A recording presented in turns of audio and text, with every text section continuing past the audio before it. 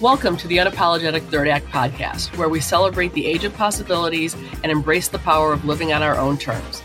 I am your host, Lisa Owens, and I couldn't be more excited to embark on this journey of exploration, inspiration, and empowerment with you. We're here to challenge the notion in a world that often equates aging with limitations. The Unapologetic Third Act podcast is a space where we redefine what it means to thrive in our wisdom years. It's a platform for sharing stories of resilience, reinvention, and pursuing passions that defy societal expectations. In each episode, we'll bring you thought-provoking interviews with remarkable individuals who have harnessed the power of their third act to make their mark on the world. From entrepreneurs to artists, adventurers to advocates, our guests will inspire you with their journeys, triumphs, and unwavering spirit. But this podcast is more than just stories. It's a call to action, an invitation to step into your unapologetic third act. We'll explore strategies, insights, and practical advice to help you unlock your true potential, find your passion, and navigate the unique challenges and opportunities of this stage of life. Get ready to be inspired, motivated, and empowered. The Unapologetic Third Act podcast reminds you that your best days are still ahead.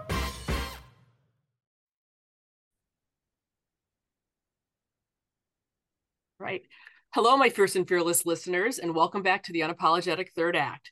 I'm your host and producer, Lisa Owens, and on today's episode is a riveting journey into the extraordinary world of Aaron Saxton, a powerhouse personality and the force behind the Aaron Network. Buckle up for a conversation that transcends boundaries and dives deep into what makes the third act of life genuinely unapologetic. Without further ado, let's welcome Aaron Saxton to the show. Welcome, Aaron. Hey, Lisa, thanks for having me. How are you? I'm excellent. How are you? I'm doing great. Yeah, I appreciate you joining. After we spoke a couple of weeks ago, I've been trying to figure out where the conversation should go because you have so many exciting stories and I just couldn't even pick. So my life is like an Alice in Wonder rabbit hole adventure. So just dive down one of the paths and I'm sure we'll just find fun stuff to talk about. Awesome. Well, let's get started and see where we land in the rabbit hole. Okay, so let's just start with, how did you get started in PR, media, and the TV business? So I knew in 8th grade, this is crazy, in the summer out of 8th grade, I guess going into freshman year. So I'm from New Jersey, so that's our 9th grade. I guess I'm thinking that's everyone. Yeah. I just knew I was obsessed with TV. I loved Price is Right. And I used to like imitate how the models would like portray all the like refrigerators or ovens or whatever. And I just was really into it. And like, I knew Bob was the star and I knew like the models, the Barker's Beauties were like sub Bob, but there was something about their nonverbal way. Like I was just like, wow, I really need that refrigerator. And here I'm in 9th grade. So, and then I was obsessed with how the anchors on TV deliver the news. But then I started realizing that I was kind of starting to get you would be so great on camera if, you know, like, oh, you have such a pretty face. And then they'd go on to like, so the Yankees last night, you know, and like, and there was like that extra beat, right? So I'm thinking, oh, they think I'm fat. And I wasn't, but the time now, this is the 80s, so I'm going to be 54. The time that those on camera people were on camera people, that was the start of supermodels. If all of everybody in my age group, like that was the start of all of that, like poster supermodels. So we're talking perfection. So that was harder to try to like, as in today, if the girl in me was being raised today, I totally would be on camera. It's just more of an empathetic world that we're in now. And thank goodness for everybody. So I quickly learned, you know, it's not about being in front of the camera. What I'm really loving is the creation and getting all these people to say my message. And that I found out was a producer. So kind of like a puppet master, like you're getting these hosts to say what you want them to say. Got it. Wow. They're not necessarily making up their own questions. Somebody's giving them the questions. They might ad lib a little bit, but so the real power, in my opinion, is in being a television producer. And I went into 9th grade knowing that that was going to be my major. So the major was communications, speech communications, with a concentration in broadcasting. So that's the first part. And There's first of more all, to how the cool to know story, what but you I want don't to want do to when like, you're. I mean, I can keep going, but I kind of just then had a great high school time. And then I went to East Stroudsburg University. And in my senior year of that, it's in East Stroudsburg, Pennsylvania, I applied for an internship and I had to go in for an interview. So I go in for the interview and it's in New York City. And I walk in and the place is packed. Like you would think, like, I don't know, the Rolling Stones were there, like on that floor. Like it was just jammed. So I find the person I need to check in with, and she's very nice, and her name was Ruth Ann. And I said, there's like, gosh, it's not always this busy. And she's like, no, everyone's here, for the interview. I said, for the interview for the internship? And she's like, yep. And she looked at me like, oh, poor child. So I thought, oh, I should ask better follow-up questions before I prep this. So I said, I'm just going to ask you out of curiosity, since we're waiting, how many people are here right now? And she's like, about 200. And I said, Wow. excellent. That's awesome. And how many spots are available? And she's like, 25. She's like, good luck, honey. And she meant it. And I'm like, okay. And I walked away like, oh, I'm totally landing one of these spots. And I Yeah. did. Yeah, I did. That's when I realized TV was that, and the entertainment industry was that, competitive. And I'm like, oh, game on. Because I've always been a competitor. And I've always played that game. And the rule is go after anything you want, but you can't hurt anybody, leverage anybody, use malice of any kind, scam people. Like I have to like live by the golden rule and get what I want. So it's Yeah. like I make it doubly hard. So Yeah. I To can't be just live in steal it. integrity and still get the Oh, money. how annoying is that, to live in integrity, sleep well at night, and get everything you want? Ugh, it's annoying. They, So I yeah. did that. And that started my path to so many stories and so much in the career of media. And I worked my way up to a TV producer. Barbara Walters became my mentor, and I worked for her private production company. So after my internship at Good Morning America, I graduated high school. They hired me. So not only did I get the internship, but I got my first job out of all the interns. I was Outstanding. like, I want to still be one. And I don't, maybe one other person got hired from the 25. So I never took my eye off the ball, so to speak. And I've been sprinting ever since. I haven't stopped. It's quite the run. And I normally don't like cardio. So this is this is like the only running I'll do is in my career. So, the career goes on and on. I worked at Good Morning America. Then I was picked up by Barbara Walters' primary production company. There was Hmm. only 8 of us in the whole company, and we traveled with Barbara and produced the primetime Barbara Walters specials. Wow. And I met every celebrity at the time you could even imagine.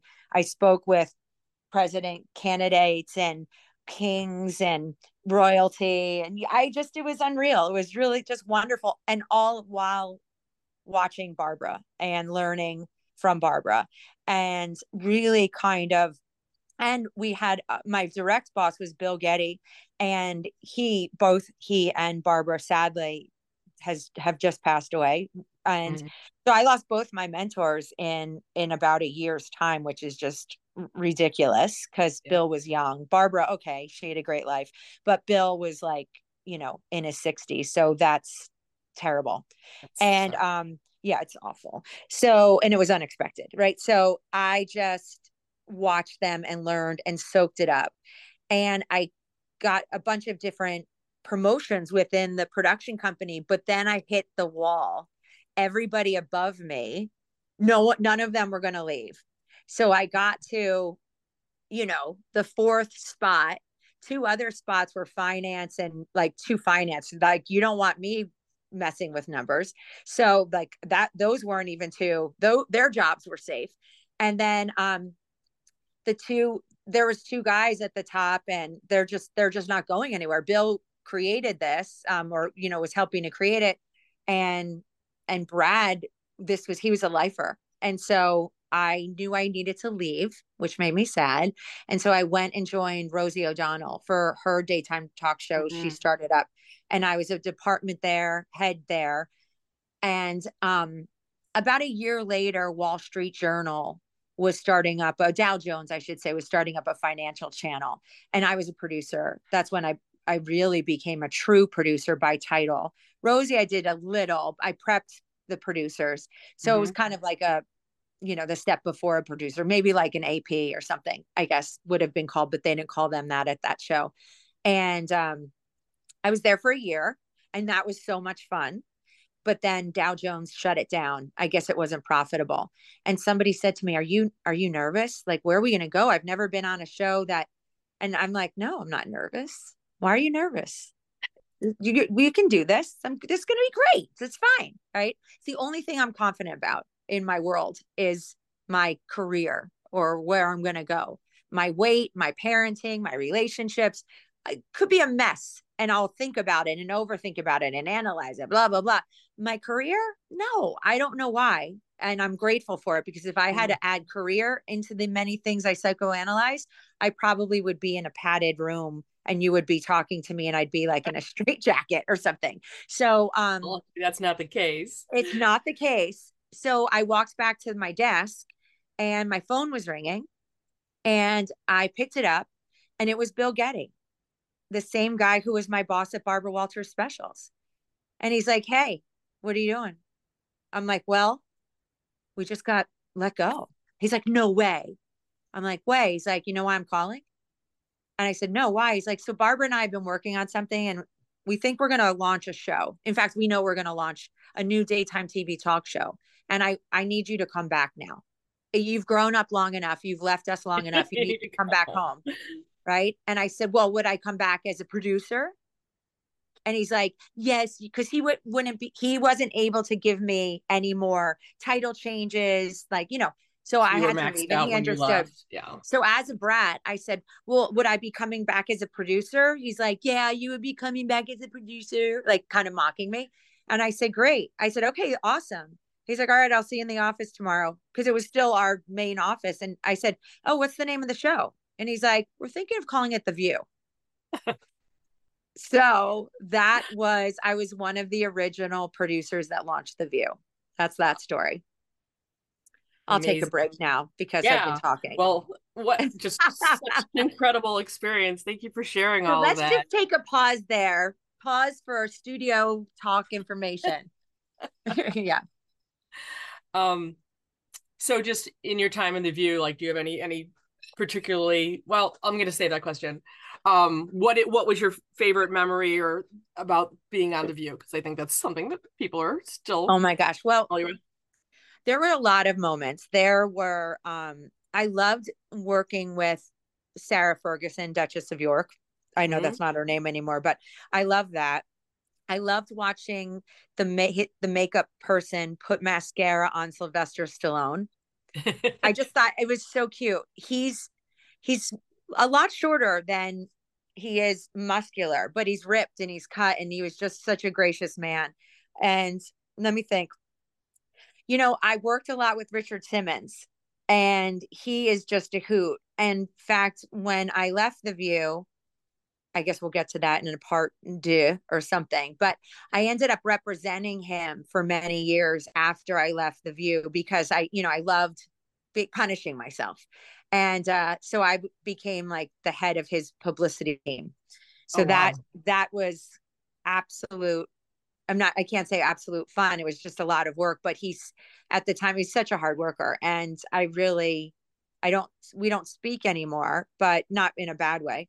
Just relationships ebb and flow, and he's not in the industry so much. So I did produce so many fashion shows. I produced like all these amazing celebrities.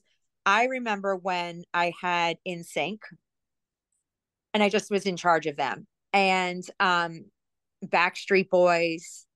In fact, Backstreet Boys, Justin Timberlake, was misting his hair with a water bottle, and I'm trying to prep everybody, and they're young guys, right? So there's just a room, they're all in a room. And so everybody's really listening. And I'm not saying Justin's not listening, but he just keeps spritzing his water bottle. And he wouldn't let me talk. And I said, guys, honestly, I can get out of your way. You're doing 2 songs. Then at the second song, we're going to stop. We're going to give you like 3 questions. That's it. That's all we have. Who's going to do the questions and da, da, da. And so I guess the guys thought Justin was cranky, and they looked at me and they were like, Erin, he's just cranky today because he's in a fight with Brittany. And I'm like, okay. And I thought, this is so funny. Like these everyday moments. And it's this young love. And and yet he has to deal with going on The View. So then he turns around and spritzes me in the face. It's only a mist. He's like, it's just mist. I didn't really get your makeup. But he was like a scotch that day. And I think that I know now, I see him in interviews and I know he's grown up so much. And it's not like I disliked him then, but you can tell his presence now. Obviously, I don't think he'd remember this story, but I think he would be like, yeah, probably I did that. It was funny. Little moments like that, just little moments. Faith Hill, I was her producer one time, and I'm not celebrity struck. It's not that I don't love their craft, but I don't need to like meet them.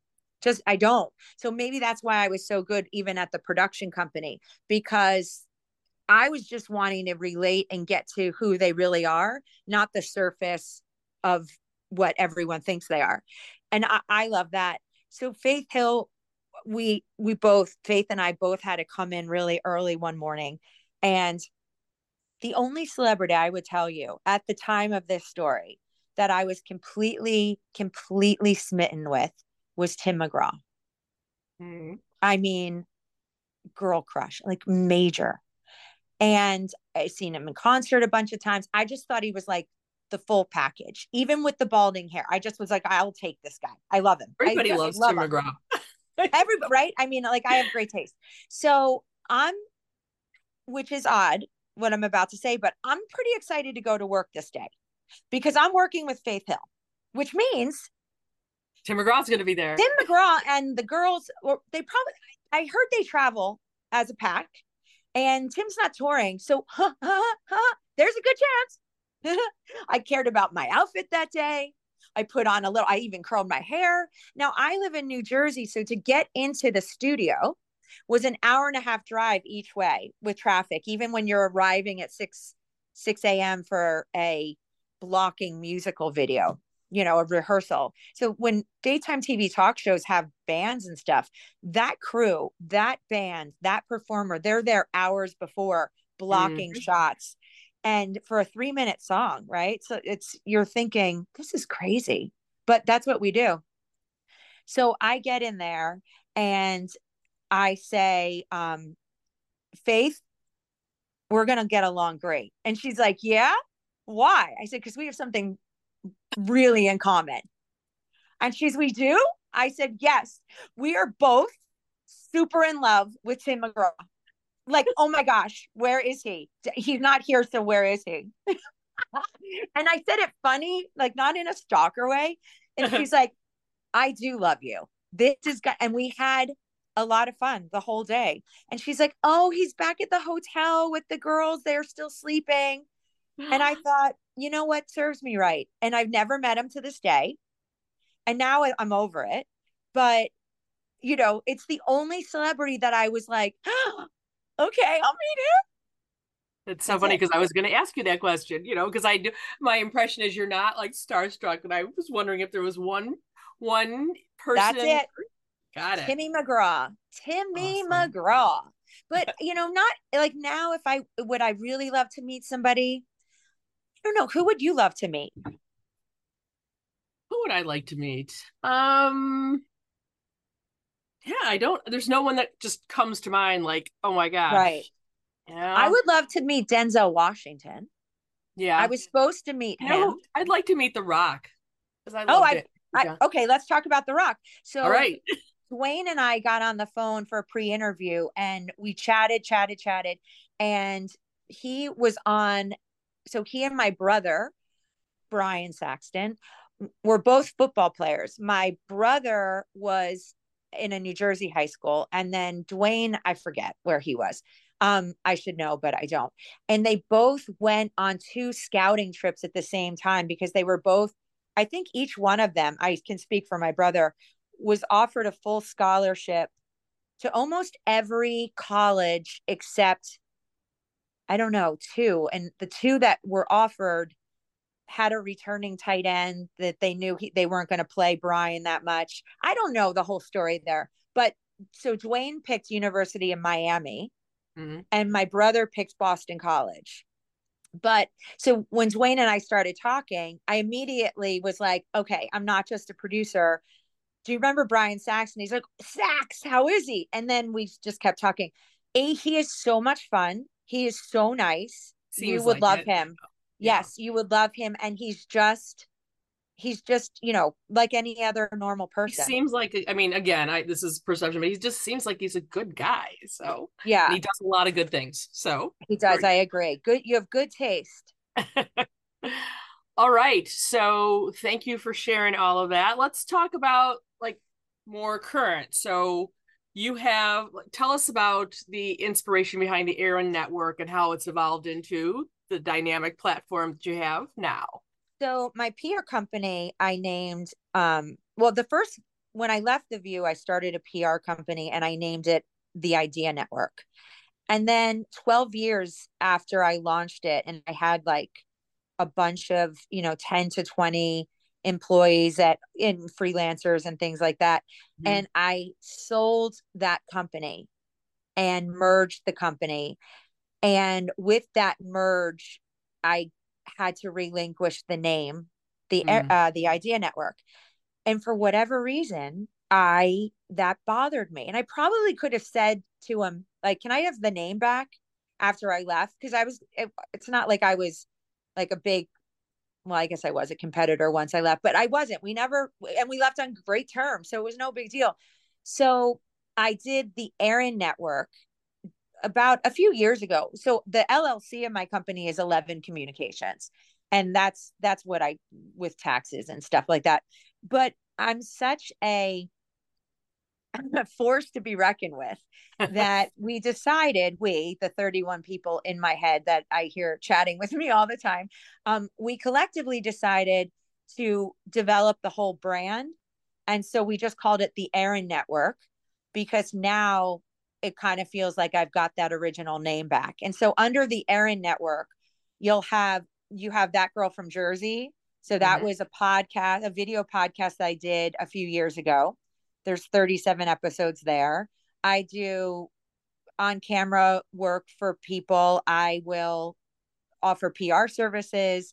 And I'm now currently writing a book called Chasing Pretty, Yeah, I which is want a to talk about the self book account. too. Yeah. Yeah, which is a self account about my ups and downs on the roller coaster of gaining and losing weight so much that I'm now down 100 pounds. Had to get a tummy Congratulations. tuck, wore a bikini this summer for the first time in my life. And yeah, it's like a huge thing for me, literally, no pun intended or pun intended. But in this book, I talk about my interactions with celebrities all the way through. Hmm. We'll talk about, being mistaken for other people. We'll talk about, it's funny and a little sad.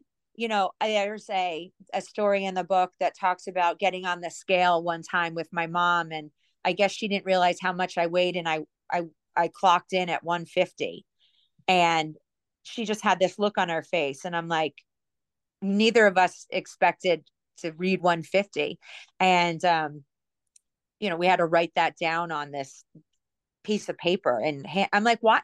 It's the honor system. So now that I'm almost 54, I said to my mom, why are we writing down the truth? Like I always looked like I weighed 20 to 25 pounds lighter. I have, these German birthing hips. So I carry weight well. And so I was like, Mom, why did I, of all the things we could fib about, that we could have put 142. Like that sounds way better than 150. Anyway, there's stories like that. It's funny, it's sad, but the biggest response is from men and from women is they appreciate my story, and I make a realization halfway or maybe three-quarters of the way through of the book that I realized what I was doing and why I was gaining weight. And and that was a big Shazam moment. So for me, I wasn't very present, but this book is not woo woo at all. I mean, I'm just not woo woo, but there was a moment that I just had that eureka mind shift. And then once you know, and then if you ignore, then once you're just ignorant at that point. So the book kind of unpacks that all. So when is that targeted to come out? Well, I'm still writing it, my friends. And so what's interesting is I'm doing media interviews about it. I'm getting booked for speeches about it. So it's really right now, it's an amazing keynote. It's engaging, it's laughing, and it's a great keynote. And I just keep writing away. So I predict it's going to be a summer read of 2024. Okay. Well, a beach read, if you will. When it comes I think out, it'll be a summer. Summers are always the most important season to me. I don't know why, but I launch things and I devise things and I recreate, going into the summer, I was always like, well, I'm going to lose 15 pounds by the time I get into 10th grade, or I'm going to lose, and I would spend the whole summer having this like coming of age moment where I'd walk back into school and it would be like that slow motion walk on camera where, smoke is coming out and really great, like Aerosmith song is playing. And, all the boys in school are like, whoa, where has she been all my life? And then I trip over, like a door stopper or something. And then reality happens. That happened freshman year. I was sitting in the auditorium and we were all together again. We'd already done the merging of all the elementary schools into middle school. So it wasn't like I was meeting kids for the first time, but it was different because the way that middle school had us blocked out, we were in different blocks and I can't explain it. So I'm sitting around people that didn't look like my home base people. They were from different parts of town and different schools. So I'm sitting there again, trying to look cool because I've done all this great work over the summer. And so I'm going to sit cool. So I'm sitting on my legs. So I'm a little higher than everyone else. I want to stand out in my head. So I'm like 1 inch higher, not because I think I'm great. I don't. If anything, I'm doing this because I'm insecure. So I want to make sure I'm just sitting there. I'm on the end, on the aisle, and I want to make sure I look okay because I'm so self-conscious at this time of the story of what people might think about me, or, oh my gosh, if they talked about me, I would literally go home, I swear to you, and vomit. Like really, it wasn't good. So it was like that bad, it's like a bad, sad Molly Ringwald version of, but except no one would make this except maybe it's like an Are You There, God, It's Me, Margaret meets a Molly Ringwald movie. I'm not sure. And I don't know if anyone would tune in and watch it, but I'm sitting there. And so the superintendent says, all right, everyone, blah, blah, blah, blah, blah. I'm not listening. And all I hear him say is, this is the start of your high school career. Like it's really dramatic. And so the moment you take your first step to walk out of this auditorium will be your first step to a great high school career. Best of luck. And before you know it, we'll be seated here your senior year talking about practicing for graduation. So take that first step, everybody, and have a great day. Yeah. We all know where this is going. Yeah, I can. Yeah, we do. Feel it. So I pop up. Oh my God, I have to pop up. I'm sitting on my right foot. I'm a righty. So I step out with my right foot, except I don't feel my right foot. Turns out, and I fall in the aisle, flip somebody's calf Oh. in front of me. And my leg is so asleep that now it's getting like, it's not even pins and needles yet. It's beyond that. Like we're thinking blood loss, right?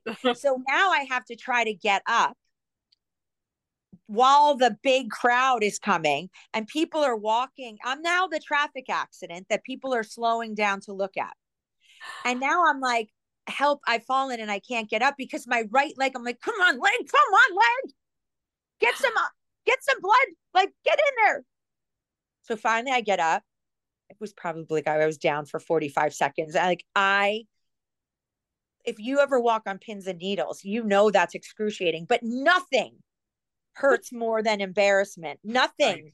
will beat that. So I just walked that out and I made everyone laugh. I'm one of these people where obviously I can show up vulnerable and talk about things. And I was no different in freshman year. So I'm like, well, that was a great step foot forward. Let's hope my grades don't reflect this and or something like that. People laughed and like no one, it didn't go any further. Oh my I gosh, didn't what go a to a funny mean story. school. Yeah, I didn't go to a mean school. We were all really nice to each other in school. It was That's we nice. had our different groups, but everyone was pretty lovely with each other. It's hysterical. So I'm sure you'll talk about it in your book, but tell us a little about your 100-pound weight loss because that's a major accomplishment. It is. So I did it in stages, but in 2014 I had decided to get a gastric sleeve. And I was just so mentally tired of gaining and losing. Because every time I would, so I guess I should tell everybody too, I have been on every single diet. Like we could play a game, like if we had callers, they could call in with the craziest diets, and I'm pretty sure I would have tried it. Like the Like grapefruit obviously the cabbage diet. soup diet, but like the beet diet, the apple diet, um, the like red meat only, like the Beyond Atkins. It wasn't even like I did liquid fasting, liquid shakes when I was like all ages. Like this didn't just happen in college. So all throughout high school, I was always chasing what I thought like I felt like I wouldn't be pretty until I looked a certain way. And I Mm. get that a lot of people think that. But I was so intrigued by as I got older, what I realized is that I can do anything in my career. Truly, I really do. I think if I really want to do something, I can do it. Okay, maybe I wouldn't go and be like a neuroscience like scientist, but I wouldn't want to do that. So Hmm. therefore, I wouldn't accomplish that. But anything I truly like in my heart want to do, I can do it. I'll manifest it. I'll get it. I'll do it. I promise you. And but it has to be sincere.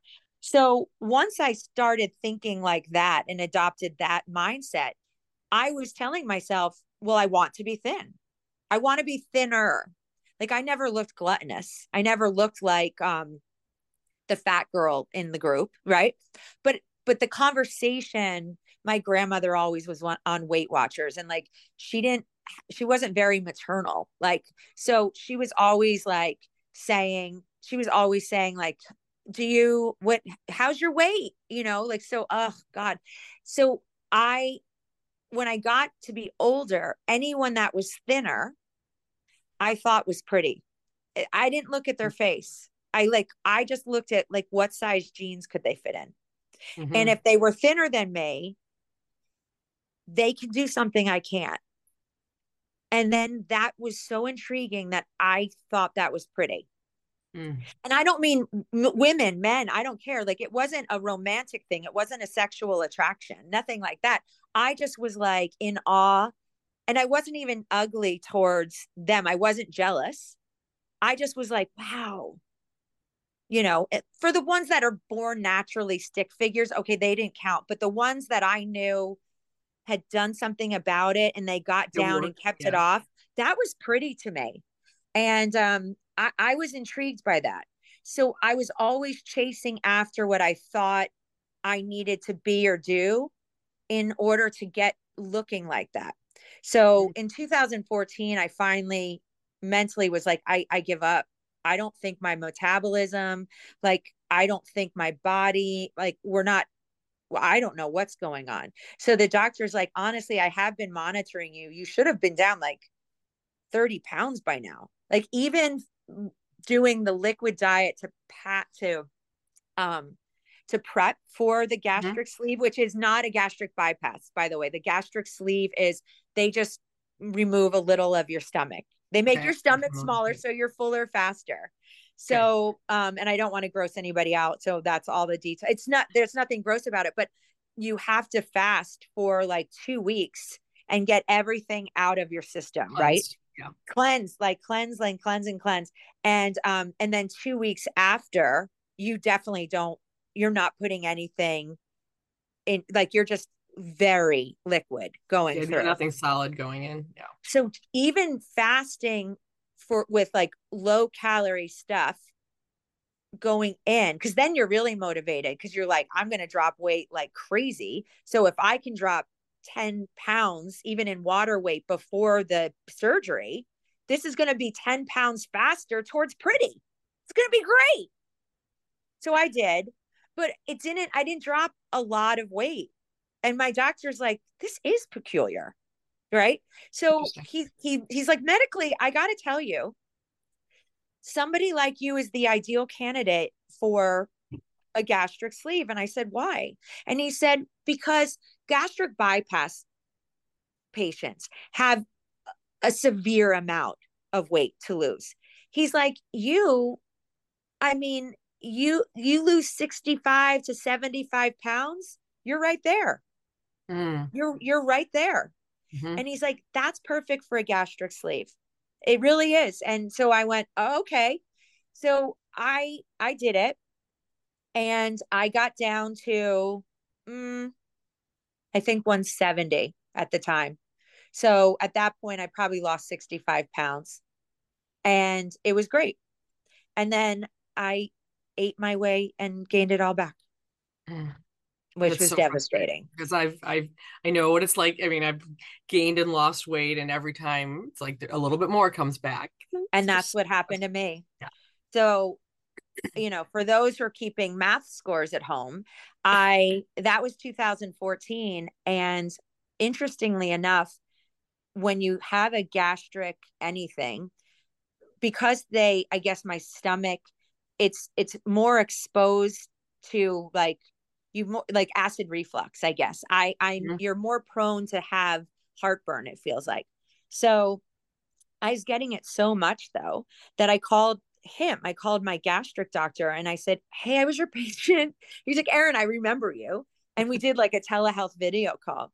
And I explained to him what was happening. And he's like, I need to go in and fix that via surgery, because that shouldn't be happening like that much. And he said, and by your chart, I can tell you, unfortunately, you gained all your weight back and a little even more than when you first weighed in for the surgery. And of course, I loved being reminded of that. That was awesome. Thank you, Dr. Thank you. Bertha. Thank you. I love you. And I even said that. Oh, thank you. I'm so, and he thinks I'm fun. He's like, I love talking to you. And so I said, okay. So he said, I think I should get you in for surgery, and then you can lose all your weight again. And all of a sudden, the sense of dread came over my body. And I was already, I guess I should have prefaced this by saying I had already started to lose weight, right? And I had made a decision coming out of COVID, or during COVID. I really thought, this is insane. I have to do something about it. But when I was getting such heartburn, I called him. So I was probably down 35 pounds. Mm. And he's like, Significant. yeah, right. So I thought, here I go. This is good. So he's like, so this will just tap it off. And I had this dread, and I said, no. He's like, what do you mean, no? And I said, I'm not going to get the surgery. And he's like, why?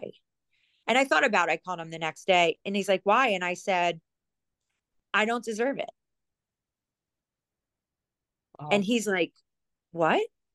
I said, I had a gift. I got this one time, and I was handed everything I thought I needed to feel pretty. Mm-hmm. Again, not about my face. I'm okay. I know my personality's fun. I know I'm not ugly, but I don't think I'm not one of the 1980s supermodels. Right. So I, I said, he's like, I can't believe you're saying that. And I said, I have to figure this out on my own. I said, let's make a deal. I'm going to figure out why I keep eating and why I gain weight. And once I conquer that, I said, and I'm not going to figure it out if I'm thin. I got to figure it out so I become thin.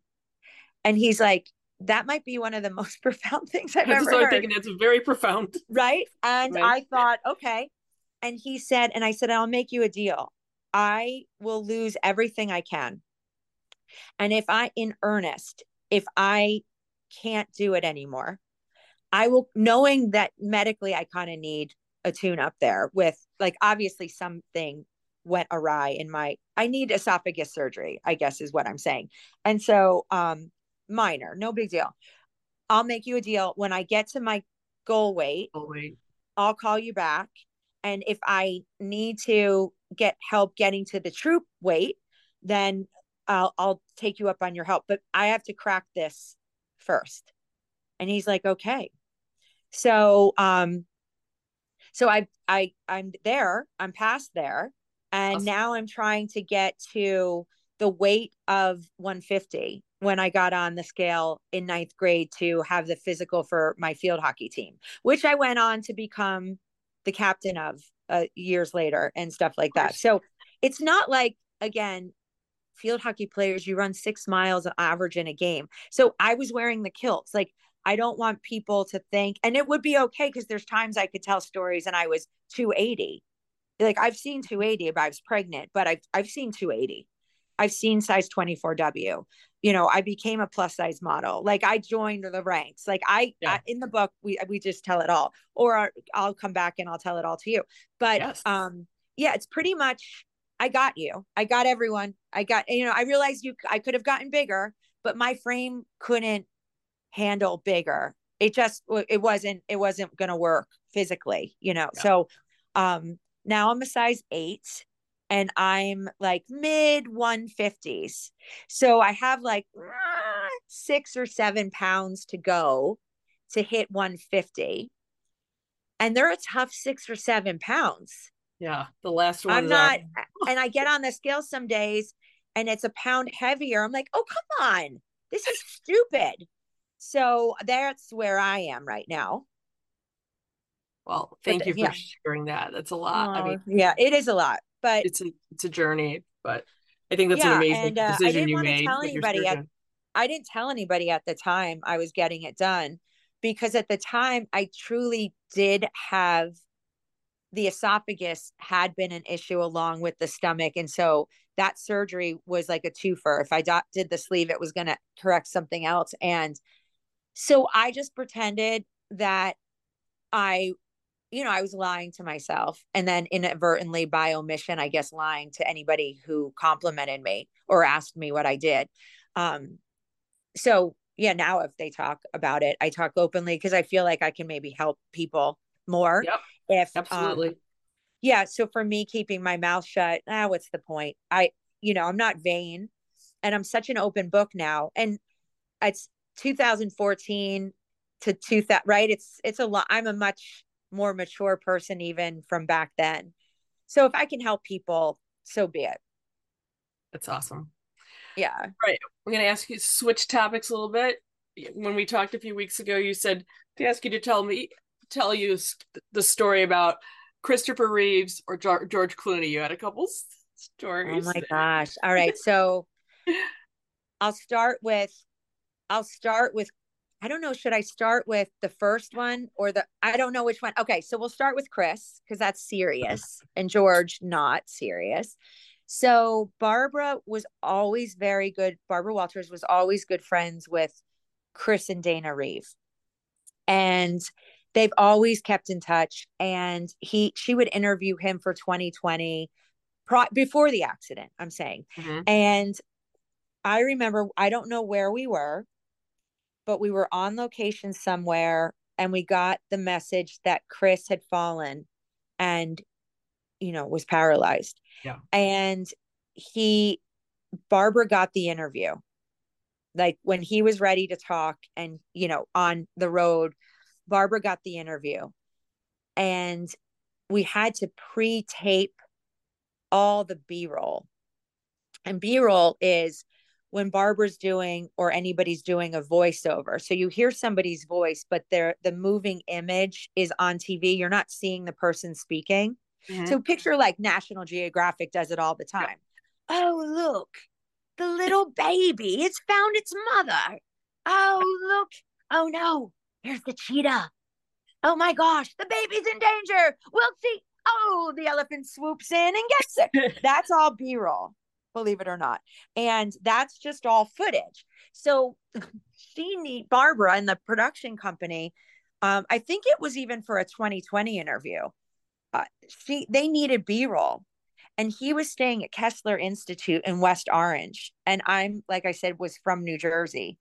And Kessler was a half an hour most from my house. So she said, I need you to run with the production company. And I need you to be the representative of the production company and take all this B-roll. And this will require you in the room with Chris. I already told Chris you're coming and blah, blah, blah, blah, blah. So I was like, absolutely. And I think I had met Chris before. I really got to know them very well at The View. After this story, I became the person that whenever he would go to The View or Dana would go to The View, they had to have the studio a certain temperature because for his equipment, and they only ever wanted to work with one person. And then Barbara said to him, oh, remember Erin from that shoot? She's a producer. And Dana said, oh my gosh, thank God. Let's work with her. So I think they were on 2 or 3 times or 2 times. And then Dana, after he passed, I think came a third, I think, or she came by herself because she had I don't know, whatever. But so there were moments where I was just in the room with Chris and the cameraman wasn't there. They were changing something out. And I just, the equipment, and he was still like attached to the wall. And it was so intensely real and quiet. And all you heard was the machines. And out of politeness, I didn't know, do I turn on my charm? It's not like he's been like this for 30 years and you just kind of go in and it's old hat. Like he was still getting used to this.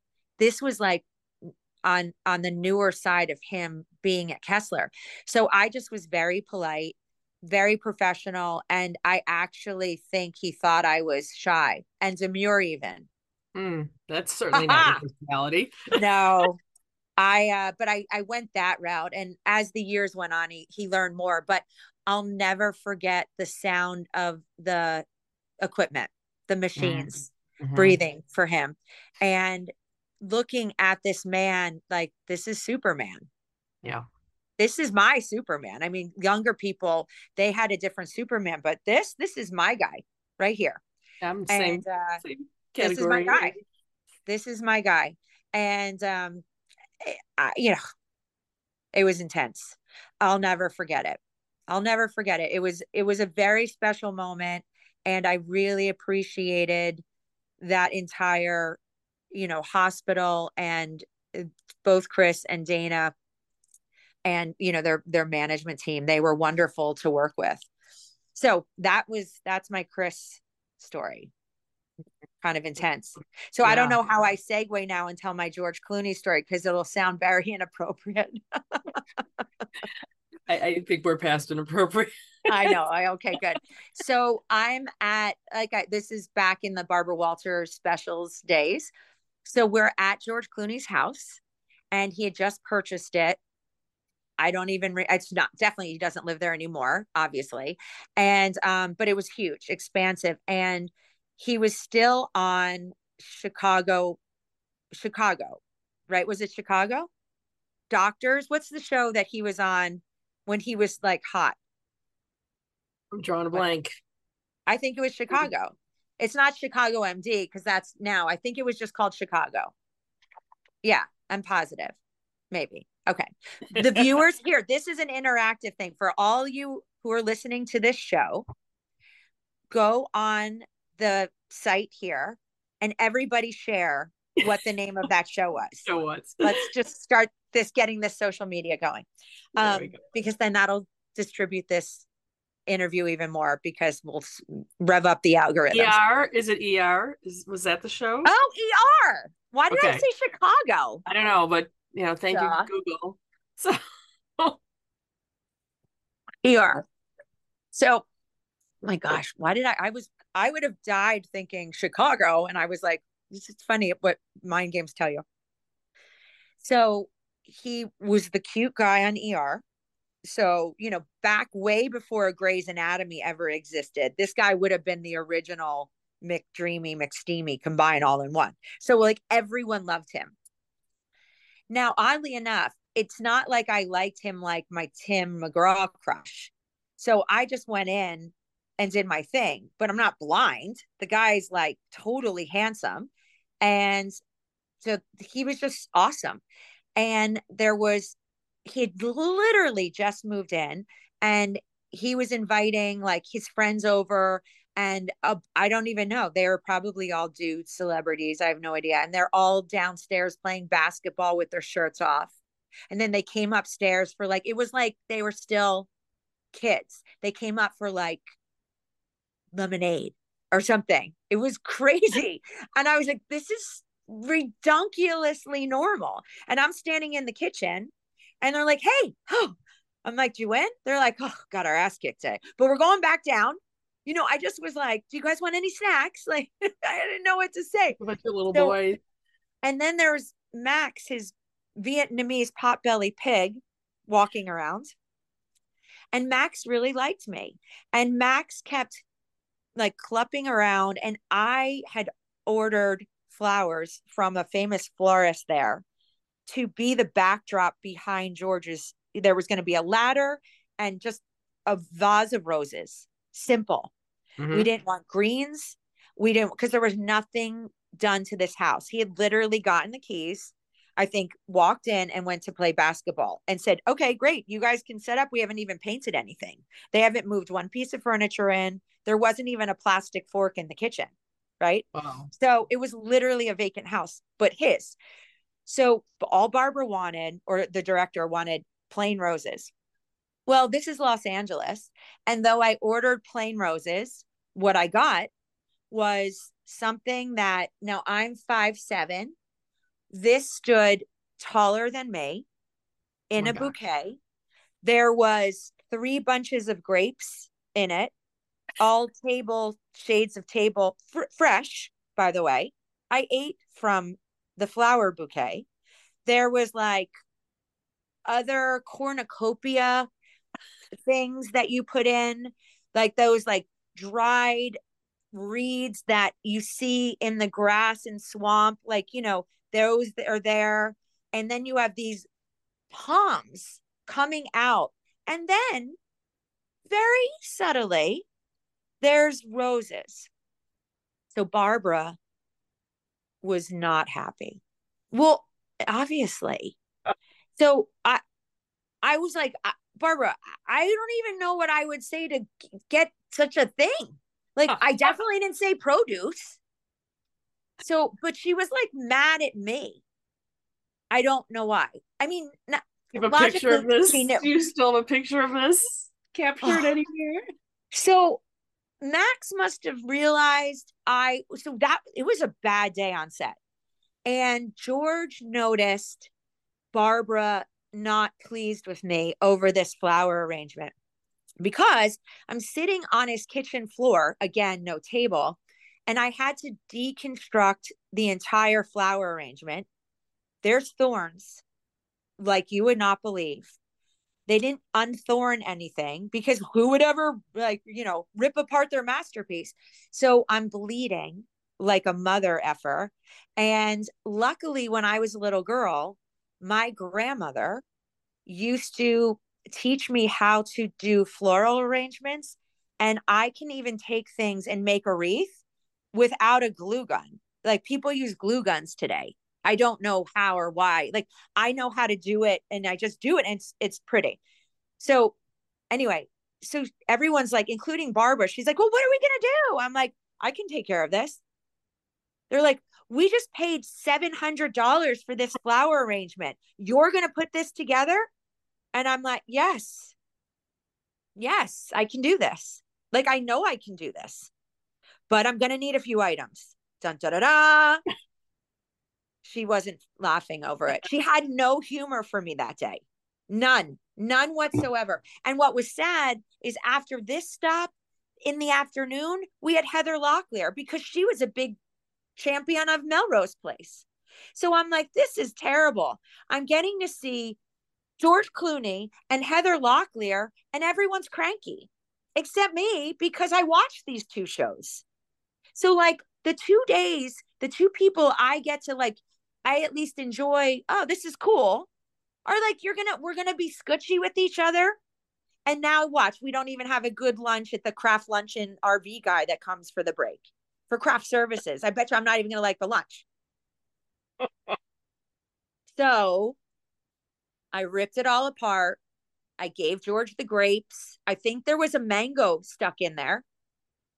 And I sure enough, I came up with the 12 with roses because it was more than 12. It was like she wanted a big bundle. She almost wanted like a pencil, like with the eraser on it. She wanted that to look like red. Like she wanted that to be like, I don't know.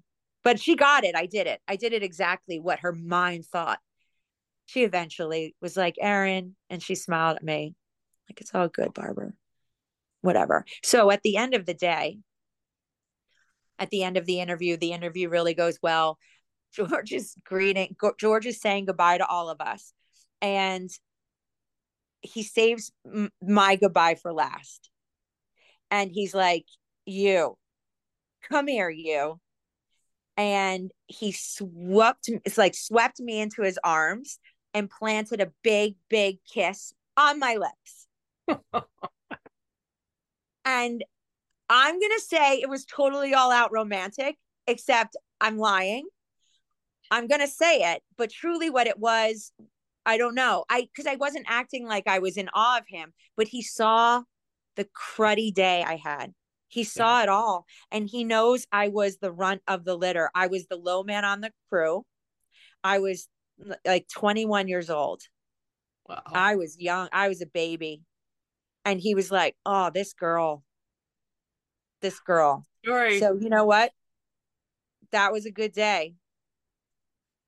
And then later that afternoon, Heather, Richie Sambora, and I hung out in our kitchen while Barbara did something else. And she's like, can you please go talk to them?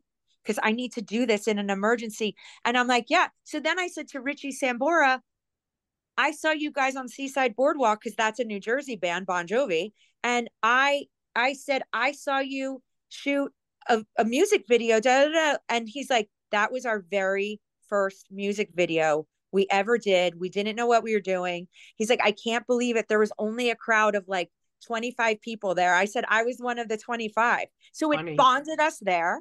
And of course, Heather loved that. And then I asked Heather if she thought I perhaps could maybe come across as her chunkier cousin, because next to Heather Locklear, an anorexic would look fat because she was just so tiny. So I'm like, what if we were like related by like distant cousins and that's how we were related? And we tell Aaron Spelling, who I was meeting the next day at his offices, we could tell Aaron that you think maybe I could like be on Melrose Place. And she's like, totally, let's do this. I'm like, yeah, totally. I said, well, I guess if it's meant to be, Aaron will discover me tomorrow. And I'm sure, Heather, you're going to see me in your dressing room soon because he's going to see the glimmer in my eye and think, I need her. That's it. It didn't happen. No. Sadly, it didn't happen. And I can't say that there were so many people in his office, he didn't notice me. There was just me and one other person in his office. I like he had his chance. He had his chance. So His he missed loss. that.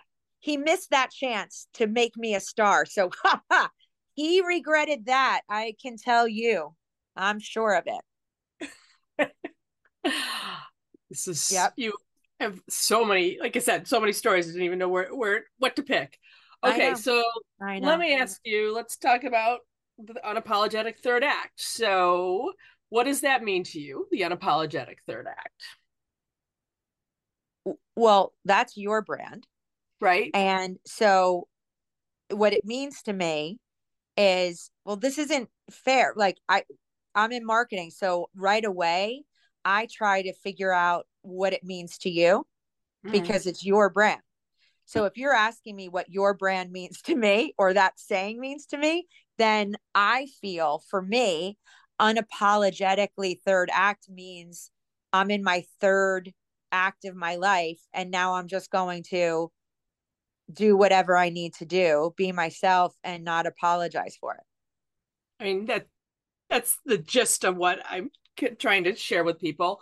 I want people to be, you know, creating a life that inspires them after 50 and defies societal norms and basically do what they want to do, right? And not Right. conform to what has been expected of us in sort of this later state wisdom years of life, as I'm calling them. So, what would you say that you're unapologetic about in your life? I don't know because I think I'm still honestly, there's still things that I'm apologetic for, meaning there's commitments I need to do. And if I was truly unapologetically living for my life, I would be moving and I would be living somewhere else. But my family's here and my parents are both still living. So, like, I don't think I'll be able to unapologetically live my third act until after I know that role as a daughter as they're aging. And they're like, knock on wood, but they're not sick. Like, Mm-hmm. they're around for a while. That's a And good I'm thing. not, so what I'm trying to do is in the confines of what I think, which could be a whole other debate, right? Of what I think the role of a child needs to be when their parent gets to be 80 and 78 as my parents. And these are all things I'm putting on myself that I could probably say, well, I'm going to split time between here and, Florida or something. And I'll be back and forth, back and forth. And I could right now, because conceivably everyone, knock on wood again, is healthy. And then, so I could do that. I could do that. I think writing this book has been my expression of telling the stories because there are stories about that involve my family in my book. They're not bad, but my mom comes from a family where, well, like from a decade of smile, everything's okay. Inside the house is one thing, and the exterior is a different thing. A don't you dare tell anybody outside that, like, there was that. Don't you Yeah. dare talk. Do not talk about this to anyone, Erin. I mean it. And meanwhile, I feel like my son just says everything, and so now I have like no, he can keep secrets, but then there's like, well, I didn't think you meant I couldn't tell Thomas. So I, I don't know. And yet Thomas is always here, so he's not wrong. And his best friend. It's just interesting. It was a different way to grow up where everything was kind of more hush hush. And I think as a society now, we kind of know so much more. We could talk about anxiety and depression and, like, well, look at everybody now deciding, oh, I don't really know if I identify with this or that, or like there's so many Mm-hmm. things like now that, can you imagine going to my mom with something like that? What would she say then instead of No. don't tell anybody? Like, you know what I'm saying? I mean, people weren't even out. So Rosie O'Donnell, when she was coming out, remember Ellen coming out? Like, that was a huge deal. That made magazine covers. that didn't happen until much, much later. So you have to go back in time. So I write this book unapologetically. So that's for me, for what I'm doing. Yeah. That's what, and I'm just, it's my book. I'm no bones about it. I think that's going to be my answer. Final answer. Thank you. Is there anything else that you want to share or talk about that we haven't touched on for this time? Well, gosh, no, I mean, I just, I would love if people do want me to come back, I Yeah. would love to hear what people want us to discuss because I'm literally, no pun intended, an open book. So the book will come out, summer 2024. And I'll be doing speeches and I'm going to do a Chasing Pretty group on Facebook free. Okay. I'm just, building it now. By the time everyone hears it, it'll be up with like 2 members. I I'll don't be know. I'll be So there. I can be number 3. yeah, like be one of my 3 members, people. No, it's going to be good. And I am a wackadoodle. I really am. So I will post videos and I'm obsessed with this jelly and I will post, I love these protein chips. I'm not solving anyone's weight issue for them. I didn't lose 100 pounds one single way. So I did some Weight Watchers. I didn't do Ozempic, but I tried Rybelsus, which is the oral version. I was on that for a bit. And then really what turned out, unfortunately, to be my thing was cardio. Mm. And it wasn't until I started playing tennis and walking 3 miles every day that the weight then went, oh, darn. And then it came off. But to get to jolt my system and the consistency, the consistency. So that was it, unfortunately, because for everyone listening, I don't like to exercise. I'm not a fan. I'm not a fan. And I don't like water. I hate the taste. And people are like, it doesn't taste like anything. And I say, yes, it does. Yes, it does. I don't like it. So I always have to put lots of lemon in or like a little like sprinkle of Crystal Light to like just give it something. So I'm water and exercise adverse. Yeah, So those are there, a try to challenge for lose weight losing there. weight. Those are Yep, I know. I want to lose weight on like chocolate and pasta in a cream sauce. when that starts working I'm for you, call me because I I'm want to waiting jump for on that that too. diet and I am ready to be their brand spokesperson. Heck, I won't even charge them. Right. So that's the diet that I would be drawn to 100%. So go to Chasing Pretty, the Facebook group. Please go to my website and sign up Yes. because that's where you'll get the updates of the book or I don't know what else. I'll be doing fun things. I just don't know what they are yet, but they'll be fun. I'm Oh, sure yes, they'll be they fun. I'm will. looking forward Oh, to them. yes, they will. All right, Erin, before we wrap up, what is there any call to action you have for my fierce and fearless listeners? Just to please friend me on all the socials. Facebook, Instagram are my 2 main ones. TikTok, okay. I'm sure I'm going to be a raging success on there.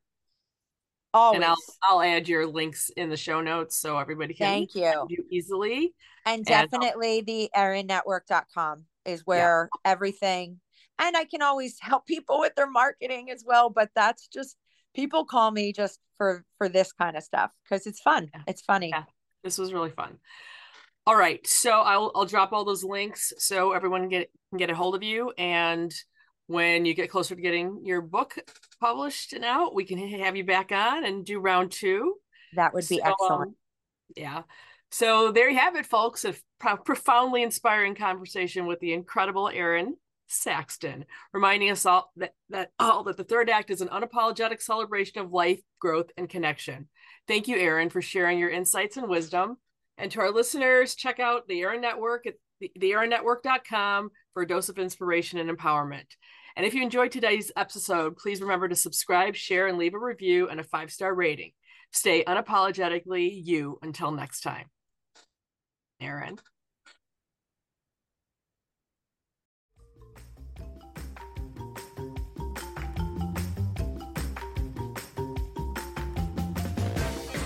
And that concludes another inspiring episode of the Unapologetic Third Act podcast.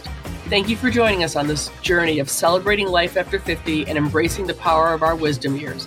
I genuinely appreciate you. We hope that today's episode has left you feeling inspired, motivated, and ready to embrace your unapologetic third act. Remember, age is not a barrier to living a vibrant, purposeful life. You can shape your narrative and create a future filled with endless possibilities. If you love what you've heard, please leave me a 5-star review on your favorite platform and share it with everyone you know, like, or love who needs to listen to this message. I am Lisa Owens.